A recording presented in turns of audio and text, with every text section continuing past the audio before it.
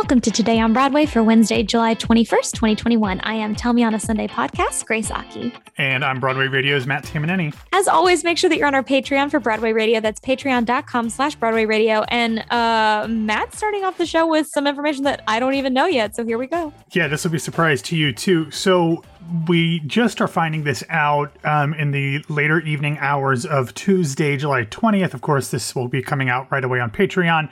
But by the time this comes out and you hear this in the regular feed on Wednesday, July 21st, this might be something that you've seen elsewhere. But Actors Equity Association is starting to email its members on Tuesday evening about a policy that will be announced on Wednesday morning. It is called the Open Access Policy, which was passed overwhelmingly by the Equity Council, and its goal is to expand access to membership and remove barriers for individuals who may desire to join or rejoin the union.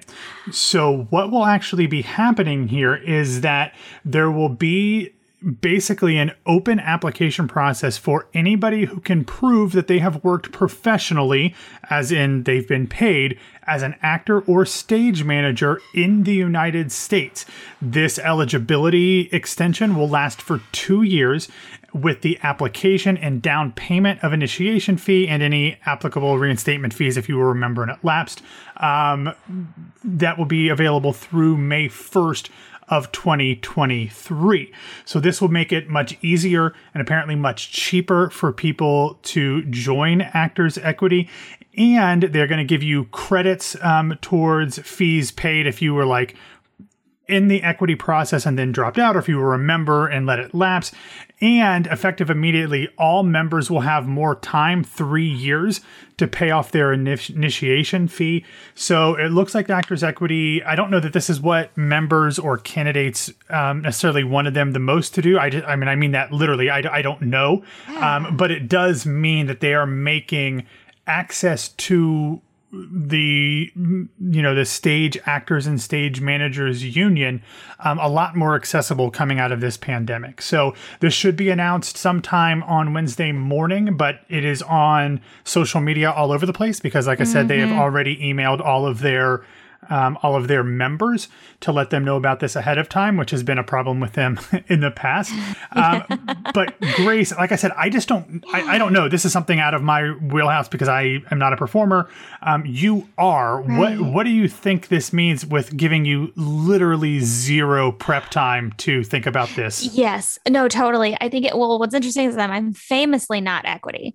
And so I'm curious, like, because it's always like this thing of like, once you're equity, there's like this magical veil that's lifted off of you. And like, you're suddenly like, you don't have to go and do all the things that everybody else has to do. But that same token, though, there's so many things that it's always like, good and bad to join. So I'm just wondering if they're like doing this to, again, make it look like this is something that you really want to be a part of, when in actuality, it continues to keep you out of a lot of productions that would help you. I don't know. It's kind of confusing. And like, I don't really know if this is going to be beneficial for anybody. I'm curious about like what exactly that means, like professional setting, like there are lots of people who are party princesses. That is a paid gig. Yeah. You're in a costume. You're singing songs from princesses, but that's not a Disney sanctioned thing or whatever that is. So I'm just curious what they're deciding is important enough to call you equity for and what they're not. That's all. That's all. But I mean, I appreciate anything that you can do to eliminate more barriers. I'm all about. I just wonder if it like seems that way, and then you're going to get there and then they're like, well, okay, well, but not that, like the Twitter verification system of actors. Yeah. Well, and that's a good point, because here's the thing with equity. It's a union, but it's also like a sign of approval. Like, it's supposed to be a union to protect actors and stage managers, but there are so many more actors and stage managers who don't qualify for equity that therefore are not protected by the union that they are supposed to be protected by. And you get the little, the asterisk or the star in the program if you're equity, and it means that you are somehow better or more experienced than everybody else. And obviously that's not the case. But they've always had this weird duality to me as like they're making judgments on somebody's talent and career, but also at the same time, they're supposed to be protecting actors. So from just a traditional union standpoint, I think it makes so much sense to just let all professional actors apply to get in. Now, they might have to make decisions like you said, is it somebody getting paid $25 to do a one-man show of, Uncle Vanya? That's different. But if it's like a legitimate professional, gig, let them in. That's fine. The cynical side of me thinks that perhaps I saw a lot of stories from actors around the country. I know a lot of actors from, around the country, not in New York City, that said, why do I, especially during this pandemic, why do I need to be equity when I can get work in, good, steady, full-time work in my regional theaters, not being equity, and it's actually easier that way. So I'm wondering if some of these people who have been equity, they've just been like, I don't need it anymore. And they don't want their money to go there. Exactly. Right. And the money, it's so expensive. And then a lot of people don't approve of what some of the things equity's done. Yeah. I wonder if this is a way to kind of increase their coffers or to pad their coffers. That's the cynical side of it. But on just like the hopeful side of it, I hope this just means that they are looking to find ways to bring more people in so that they can provide the protection of union representation. Yeah, I think SAG should absorb them. Anyways, all right, so cool. Let's get into the news. Okay, so this is a little convoluted, but I'm going to try to walk you through it. So Williamstown Theater Festival right now is doing a musical called Row, and they're doing it in their outdoor space instead of their normal indoor programming. The musical is about a woman who rode across the Atlantic. That's kind of the synopsis that I'll give you. Yeah, just a reminder, I talked to Grace McLean about this a couple weeks ago. She's the star of Rose. So this is not something that is completely new. And Audible, not our sponsor this week, has an audio version of it in Amazon. It is Amazon, but in audible.com. Audible. Yeah. Exactly. So the show is featuring wooden platforms in a section as a 3-tiered pool that spans like an acre and holds 2,000 gallons of collected rainwater. That's just something I want to throw out there visually so that when you're listening to it on Audible, you've got something in your brain. So essentially in the Berkshires where the festival takes place, there have been like torrential downpours since the beginning of tech that they've been working this show out in. And over time, like their crew has not gotten extra pay. They're working like 13-hour days, harsh conditions because these rains have been insane without the proper like equitable care for their well-beings in these storms and the equipment. And essentially the crew staged a walkout on their first public performance date, having yet to do a full run through of the show in tech. This was July 14th. The production was paused for tech. Actors went inside and the crew covered up the equipment because like, hello, they're talking about, and this is one crew member noted, they're talking about like $500,000 of audio equipment that you generally don't want out in the rain. But anyways, like he didn't want to identify, or this person did not want to identify themselves because they're scared of retaliation by the festival, right? Because it gets worse. As long as there was no lightning, they were expected to continue to work. But the rain kept pouring on, and with the support of the creative team, the crew bounced. Mandy Greenfield, the artistic director, has since met with the team to create better working conditions and pay. They said that show couldn't go on because of like an inability to, they had to postpone the show, but they didn't say because our crew walked out, because it's totally justified. But this is kind of like a learning experience for anybody that's trying to do outdoor theater. They're trying to, maximize I've seen it up here in New York City too, like where people are trying to do all these immersive and outdoor things, but they're not thinking about all of the elements that come into play when you're literally MFing outside. Like, so it's just yuck. Yeah, our friend and former guest Ashley Lee from the LA Times has a great article kind of detailing all of this. And this is something that I've heard about, just rumblings about. And I haven't heard all the details about this over the past week, but this is, like you want WTF, ironically, those letters come in, really big now. You want Williamstown to be able to do these creative and inventive things, especially now when they're trying to keep people safe by not sticking them in a theater. Yeah. But you can't just like throw stuff out on a lawn, in an acre and collect a bunch of rainwater and then expect the crew to just like work back-breaking hours with no extra compensation and in unsafe conditions and all this stuff. And like, this has to be planned for. And this is one of the things that I've had a lot of problems with over the past year and a half with theater is that we don't seem to have learned anything during this pandemic. Like, nope. There's been like very little learning. And this is kind of goes back to what we've been talking about all week, Grace, about like, why are we just going full bore when we see everything in London just completely going to shit? Like, and yet we're doing nothing to change here and adapt to it here. I feel like this is a different branch of the same tree that we're talking about in Williamstown. So highly recommend Ashley's article from the LA Times. But, it's a really interesting show. Great cast. And I'm glad that the creative team supported the crew in this.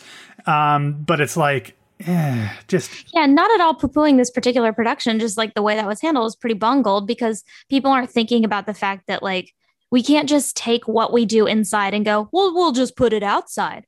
It doesn't work like that. No. And so I'm glad that you highlighted, what we talked about last night, literally about the way that UK is handling all this, because I was tucking myself into bed last night and I started crying because of what we were talking about. Cause I just thought, I'm sorry. Oh, no. I just realized that like what you said, I just want us to do better. I want us to be able to come back strong and safe. And I want everybody to be taken care of. And I don't want us to have to go back to wondering if we'll ever be on a stage again. That's all. So I hope it gets better. Let's take a moment from this depression and talk about our sponsor for this week, Upstart.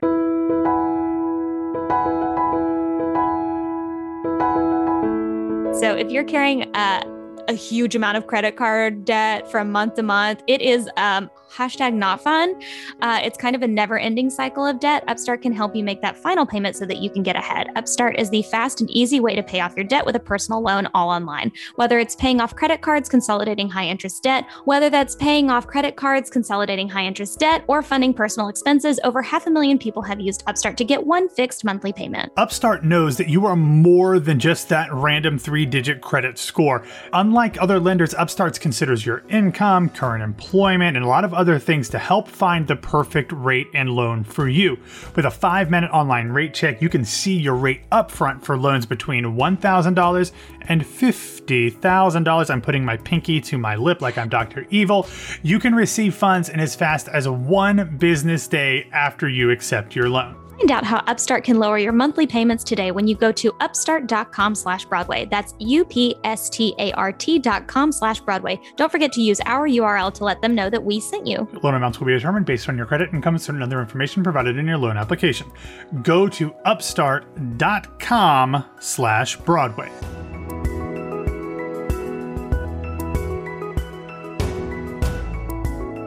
You thought we were done talking about outdoor theater and you played yourself. So in-person standby tickets are back at the Public Theater for Shakespeare in the Park starting right now, baby.